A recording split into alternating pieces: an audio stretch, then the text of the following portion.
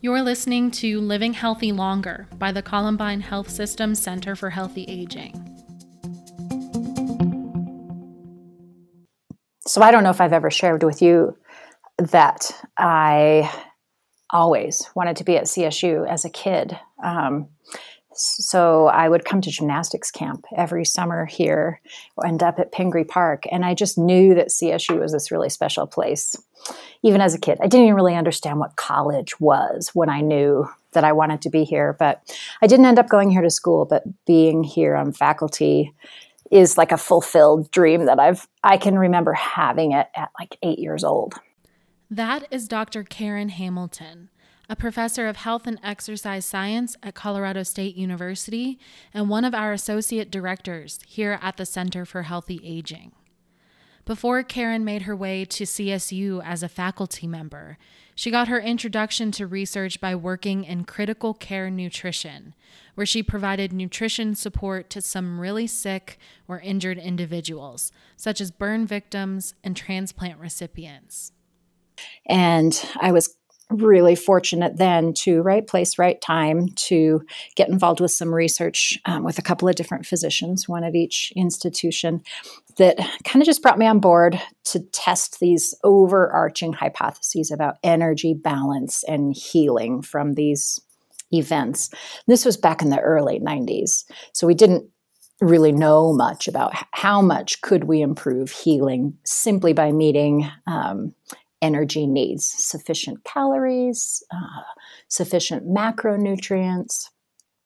And so we did, in fact, find that we could improve recovery from trauma, from burns. We could shorten hospital stay duration with bone marrow transplants. I didn't stay in those positions long enough to know if there were any long-term benefits, like the transplants being permanent solutions to the leukemias. But in these critical care settings, the patients could recover from the standpoint of healing or their infections going away or the transplant being successful, at least acutely, but they could barely stand. And the road to recovering strength and the ability to do, activities of daily living was really long for them. Even in my 5-year period of time there, I could see that was going to be slow going and it was going to limit their ability to return to quote unquote normal life. So I hadn't, until my conversation with you, thought about kind of that common thread between those early years in my first career to what my lab is doing now. And so we're still very interested in the response to energy balance at the cellular level and how tissues, including skeletal muscle and whole organisms, respond to something we now call energetic stress. This concept of energetic stress describes habits that upset the normal energy balance or the homeostasis of our cells. Stressors can be things like a depletion or an excess of nutrients in the body, or habits of over or under exercising, as well as lots of other metabolic processes. In Karyn's research, she studies stress responses that are shown to be beneficial by extending health span and maintaining optimal function with age.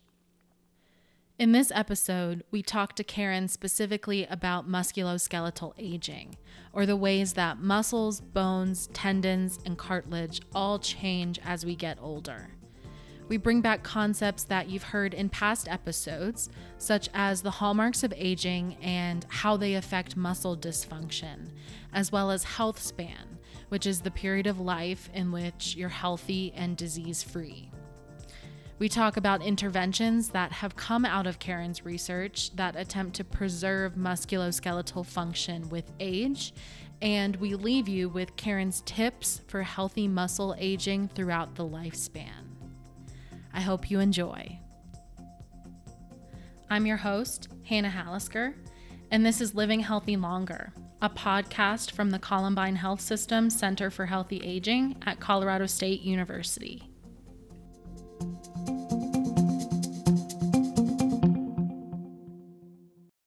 Right. So I kind of want to back up a little bit, start from the very beginning of describing What does a healthy muscle look like, and what does an aging muscle look like? What are the characteristics associated with both of them?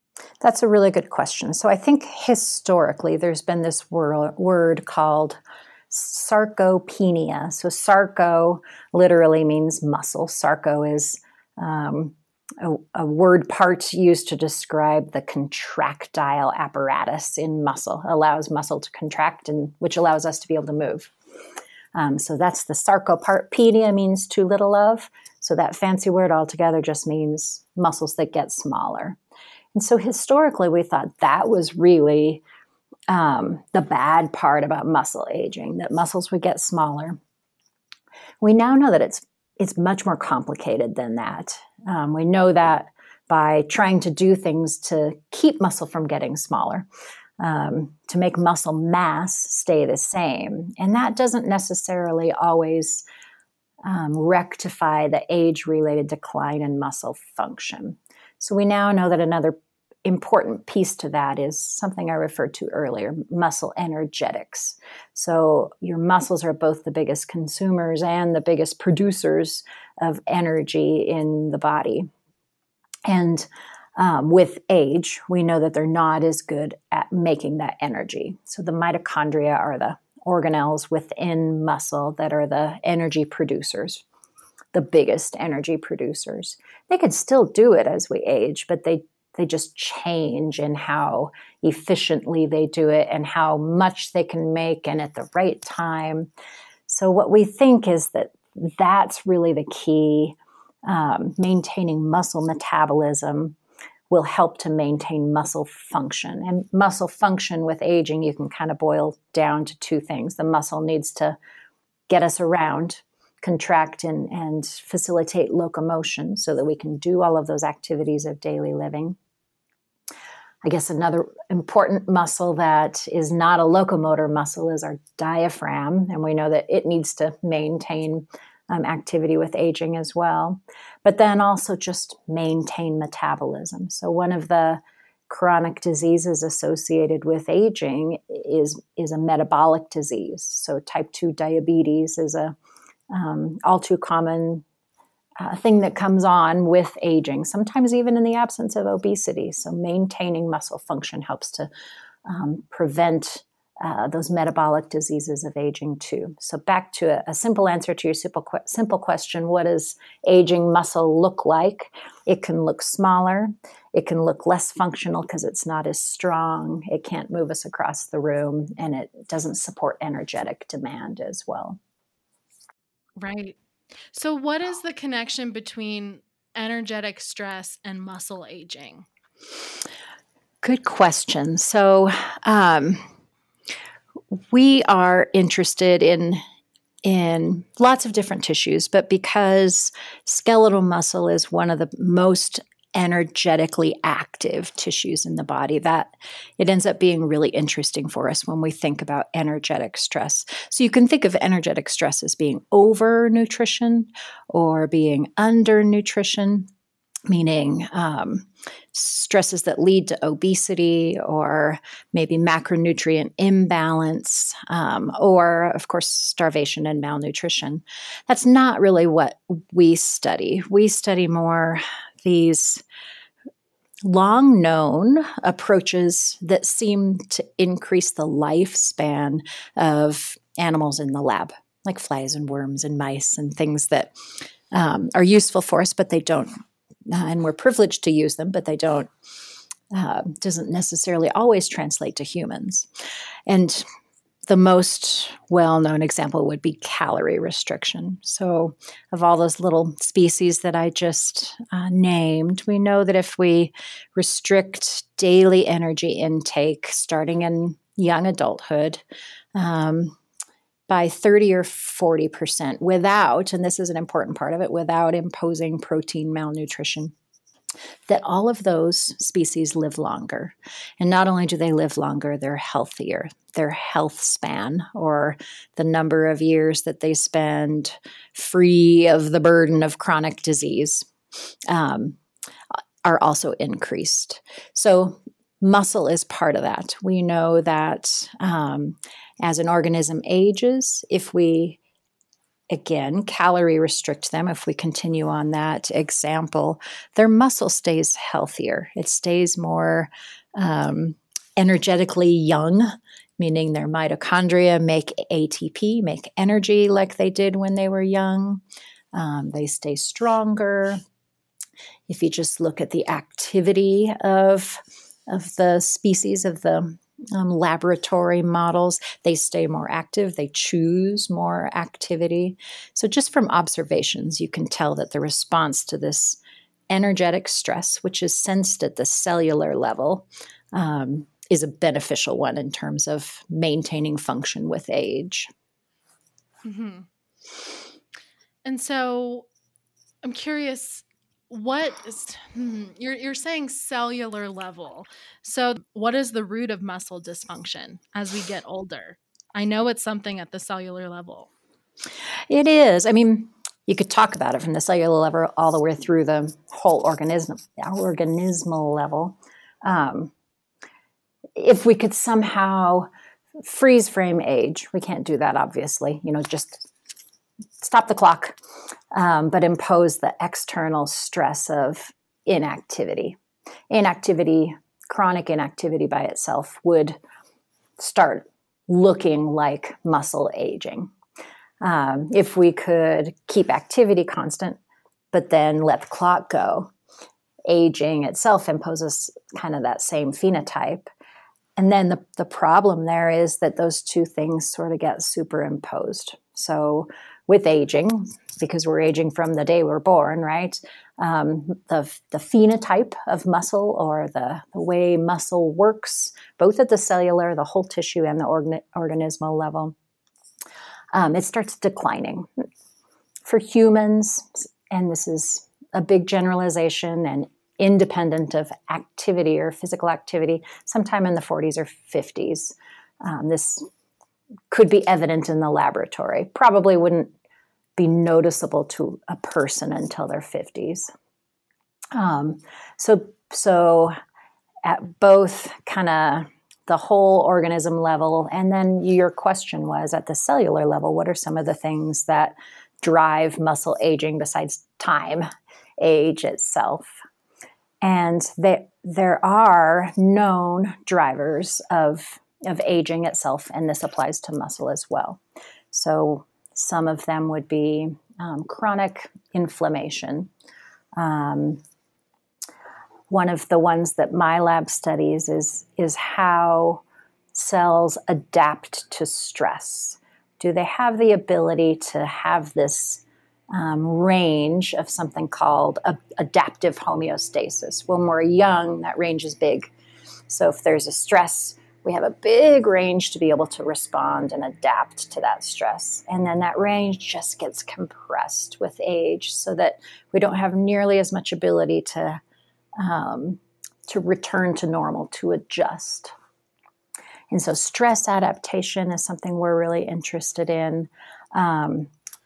Damage. So stress causes damage.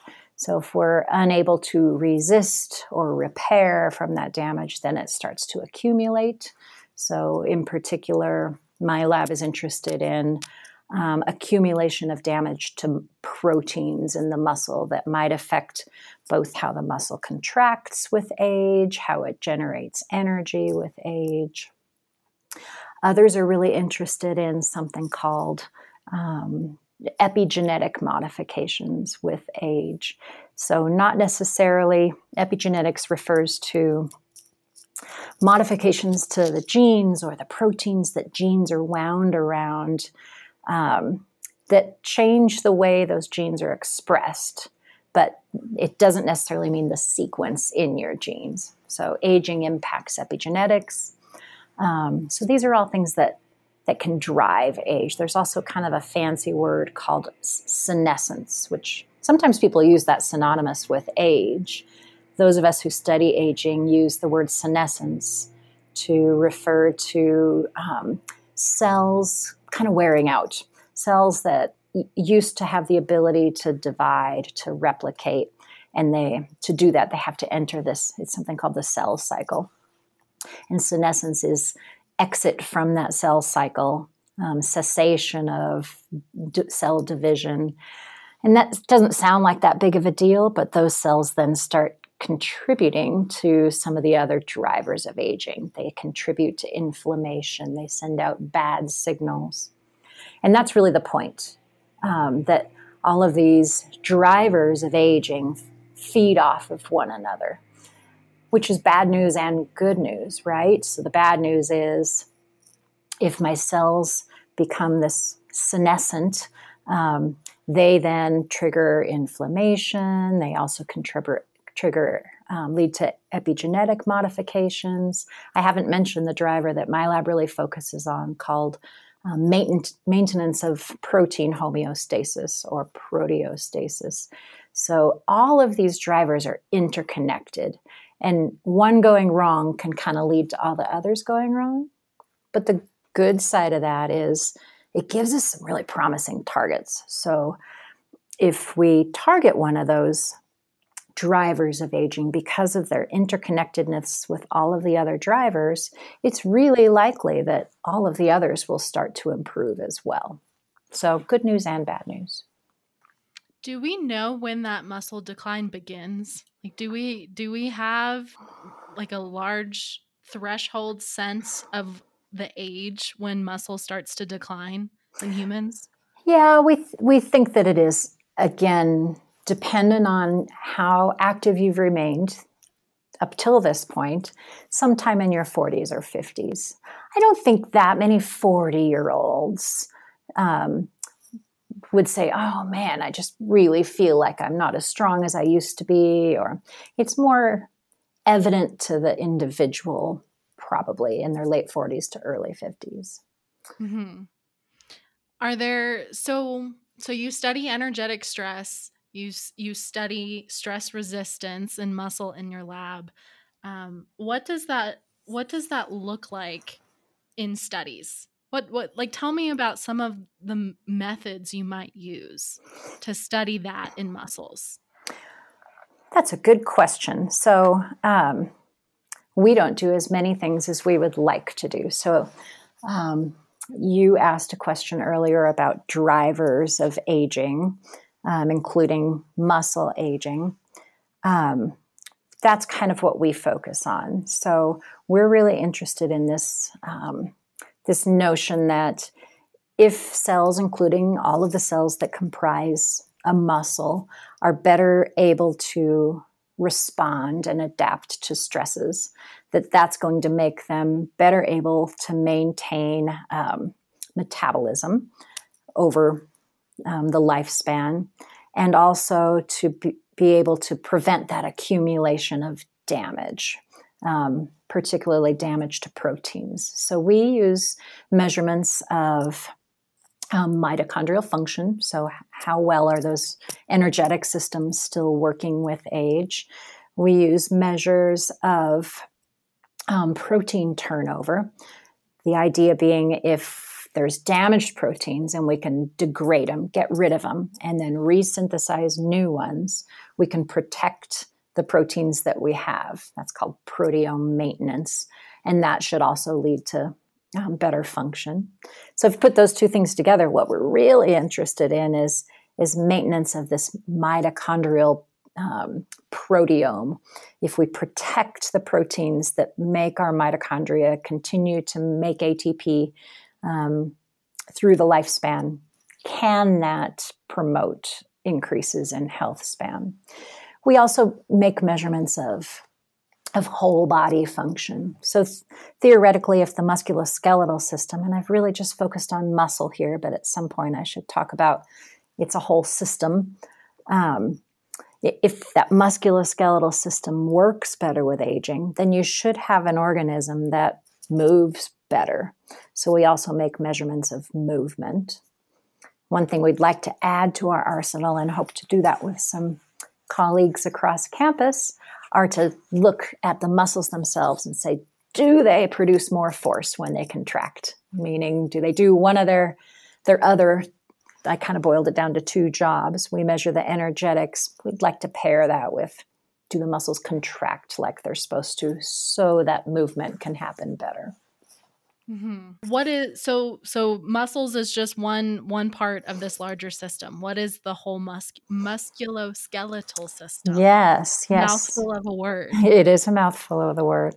So one of the things that we hypothesize is that our knowledge that rapidly translates from the lab to humans has been slow for a number of reasons, and one of those is that up till recently we haven't really had a good laboratory model, and by model I mean something that mimics or models human musculoskeletal decline with aging. Usually what people use are really nicely controlled situations where they can take the weight off of muscle in the lab, meaning make it so that it looks more like a sedentary muscle, either by immobilizing it or just not letting it contract anymore. Or they've used some models where they might impose infection or injury, but none of them really model what we see in humans. So I've only described what aging muscle kind of looks like, but rarely would you see this muscle aging phenotype without also seeing joints degenerate. Particularly in females, you would also see loss of bone density, bone strength, also males, but more so in females. And then often you see there's this weird and very understudied interface between the tendons and the muscles that we know far too little about. There's some great groups in the world, one kind of growing on campus that's starting to handle or understand this myotendinous junction better. And we know that with aging, it starts not functioning as well either. It's important because that's how we attach skeletal muscle to bone, and that's how locomotion happens. So all of those things need to work in concert with one another. They're all susceptible to the same drivers of aging, and we also know they can communicate between each other. They can communicate to distant tissues beyond the scope of this talk, but we now know that kind of muscle and brain talk to one another. So to study muscle aging all by itself probably gives an incomplete picture of what happens when you're then looking at an aging musculoskeletal system. So one of the things we've been working on really hard is to characterize a better preclinical model to help us to know how to solve musculoskeletal aging in people. Mm-hmm. Have there been any interventions that have come out of the research you've done? Yes. Yes. So we're currently, I'll have to back up a little bit. So if we think back to kind of drivers of aging that I talked about before, inflammation, stress adaptation, preventing accumulation of damage, preventing cell senescence, promoting energetics. Like I said, they're all connected. If you improve one, you probably improve the others as well. We also know that there's some regulators in cells that kind of have their fingers in all of those processes. So a tiny molecular biology lesson here. You've got DNA, you turn the DNA into messenger RNA, and that's called transcription. And then you turn the messenger RNA into hopefully functional proteins. And so transcriptional regulators, things that regulate that, turning a gene into an mRNA. We know that there's some that have regulation over all aspects of this homeostatic adaptation to stress, or adaptive homeostasis, I called it before.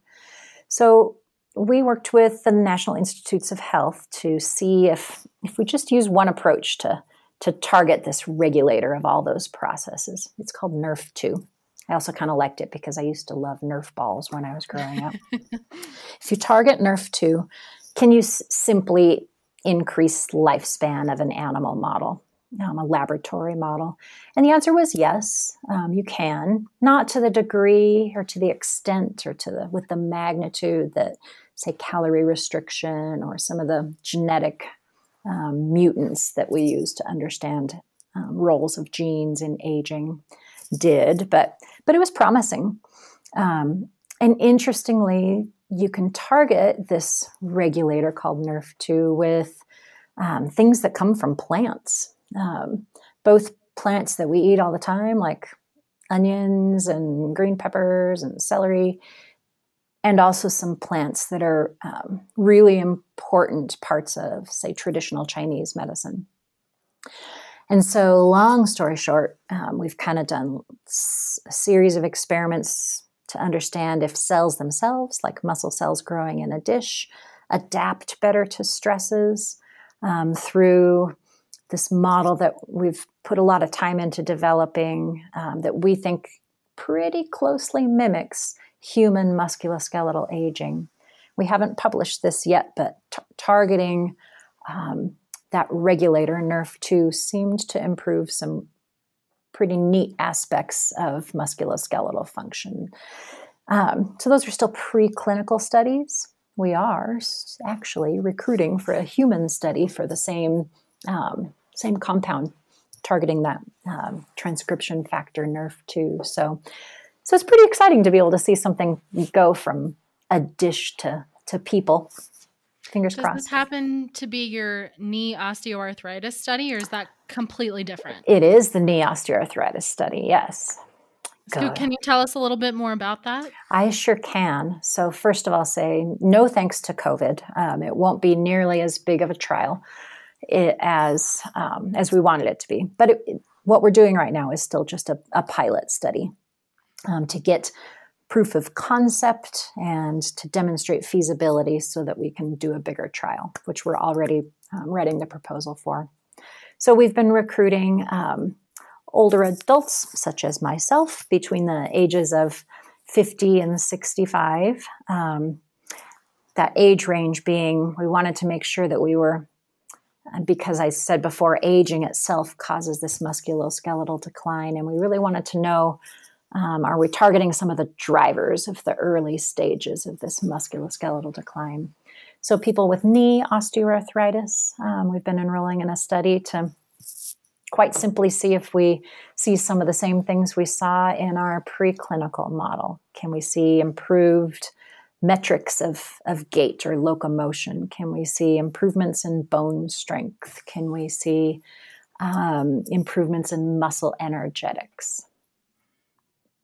Okay. Yes. And doesn't this involve, because I remember the last time I had a call with you, you were going to get a biopsy. It was supposed to be this morning. It didn't quite pan out. We have a very, very small team, and so if one person can't make it, then the whole experiment shuts down. We have a small team because we can only have a certain number of people in the lab at any given time because of COVID. And that's been why it's hard to recruit for this study too. Yes, it's hard to recruit for a lot of different studies right now. Yes, it is. But the biopsy part of it, is that like a before and after kind of thing? It is. This is kind of a classic experimental design called a pre-test, post-test, placebo-controlled design. So we make measurements of gait, how you walk, your balance, standing to sitting, of muscle strength, of muscle mitochondrial function, so that's the energetics piece, and of bone density before and after 12 weeks of taking this plant-based treatment or placebo. So you get randomized to one of those groups. And what's the name of this plant-based? Is it a plant-based phytochemical, I think is what it was called? Yeah. So phyto means plant and chemical. Okay. Yeah, so a phytochemical is something that comes from a plant. So the ingredients of it that I don't know that you've heard of, but this is kind of intriguing. So one of them is called carnosol or carnosoic acid. And if you are a lover of Italian food, you probably get quite a bit of it because it's in very high concentrations in rosemary. Oh, okay. Another one is called withaferin A. This is not something that you and I would get from our foods, but it is probably the most common in my limited understanding of traditional Chinese and Ayurvedic medicine. one of the most commonly used ones, comes from a plant called ashwagandha. And then the third is a compound called luteolin. And you can get luteolin from peppers and celery and onions and regular things that we would eat when we make a nice vegetable stew or something.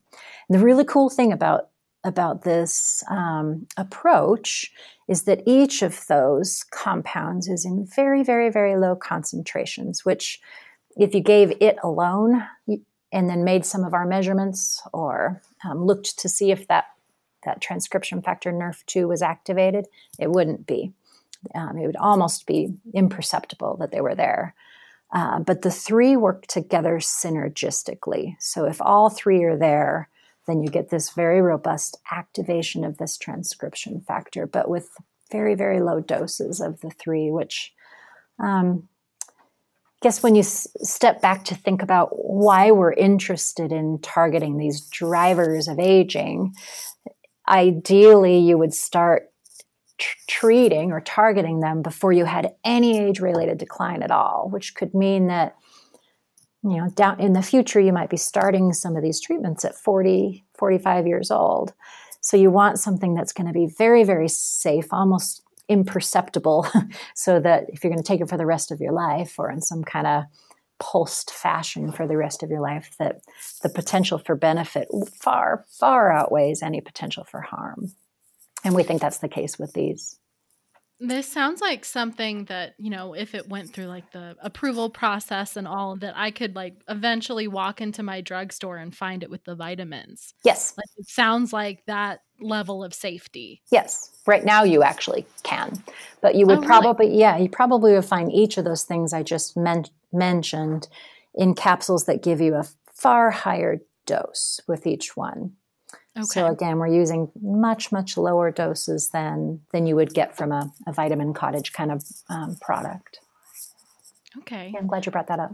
What would you say is the greater significance of the research that you do? Like you take yourself out of the lab, and how does this affect people?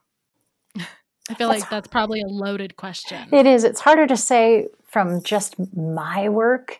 I can think of it more as like part of almost everything I do is with a team of people, because that's why science is fun to me.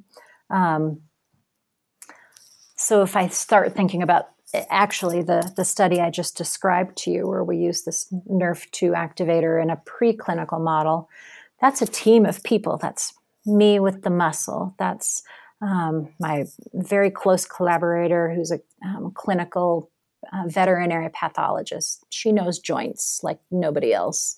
That's working with a young professor on campus looking at tendons and the musculotendinous junction. That's with an engineer who focuses on bones. So I couldn't do that exciting study all by myself. So if I looked at just my impact, I would say, right. I'd say the bigger impact of what I would do alone is help to train other scientists so they can go forth and multiply and do good things.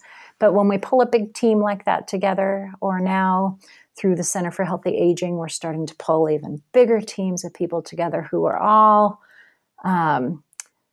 joined together to focus on this idea of increasing health span with social science approaches, with biological science approaches, with veterinary science approaches. That starts getting bigger. That impact gets bigger. So one of the things that my lab is now going to get to be able to do with a number of others on campus, all through affiliations at the Center for Healthy Aging, is to do something that I think we've just been neglecting all along. So we learn so much from laboratory animal models. They help to give us very tight experimental control, worms in a dish and flies. We learn a lot about muscle function and about aging from them. But because we raise them in these really controlled environments, and then we're interested in things like adaptation to stress, if we compare that to the the human situation where we're getting pounded with both environmental and internal stresses all the time that we've removed from our animal models, it's no wonder that few things truly translate easily from the laboratory to the humans that we're hoping to help. So this effort will be to kind of establish a pipeline for not just us at CSU and the Center for Healthy Aging to use, but for other people interested in increasing health span. And that is to put this pipeline in place where we can answer really important molecular questions in cells and rapidly move through this translational spectrum that leverages humans' companion animals. So dogs live right by our side. They're exposed to the same stresses. They have this really unique relationship between their body mass and their lifespan that makes it really predictable when their health span starts to drop off and their lifespan is coming to an end. So they're a predictable model. And probably the most important is they're susceptible to the very same diseases of chronic aging that people are susceptible to. And that's simply not the case with anything we can study in the laboratory. So when we want to try to understand musculoskeletal decline and we want to try to understand the interaction between muscle aging and brain aging, neurodegeneration, we should be looking to our companion dogs, both to improve their health span while they're aging and also to understand our own barriers to long health span. So I do think that collectively our group is going to make a big impact if we can make that pipeline of resources available to lots of other people that are attacking aging from lots of different sides. That was a long-winded answer. Yeah, but I'm sitting here and I'm hearing you saying, that team science is incredibly valuable, and also comparative aging, comparative medicine research is also incredibly valuable. That this, no one can work alone in their lab in a silo by themselves anymore. It's transdisciplinary research is kind of the way that research is moving and has been for a while. And then also just the comparative sense with the actual research that you're doing, looking into animal models to learn about humans. It's so fascinating and just such a cutting edge thing. I think so. And you summed it up so much more succinctly than I did. I want to make sure that I ask you this before you hop off. This last question that I ask everyone who I've interviewed on this podcast. What's your best advice for healthy aging from your vantage point and what you research? I wonder how many people's answers are the same. I'm starting to kind of see a trend, so I'm curious what you're going to say. To the best that you're able, stay active, keep moving your whole life.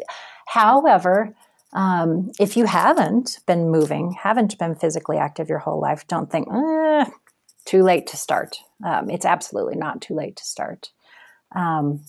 Depending on your current health and your abilities, it's probably very important to consult with your physician as well as a fitness professional before you start on something for the very first time. But being physically active is really the best kind of stress. I've been using the word stress a lot, but we know very well the beneficial adaptations to physical activity, and we know very well the negative adaptations to inactivity. So to whatever degree one can, making physical activity as routine as brushing your teeth or eating is probably the best advice for healthy aging. I would say a positive attitude and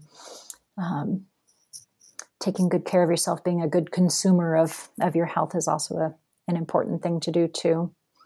I think we're on the cusp, on the crest of some pretty big breakthroughs in being able to even capitalize on a physically active lifestyle. A lot of what's looking the most promising in terms of adding to a healthy lifestyle another treatment or another secret bullet, all of those things seem to mimic what happens in response to physical activity. So that can be helpful down the road, particularly for folks who are like me, starting to get to where your body is telling you can do a little bit less than what you really want to do or what you used to do.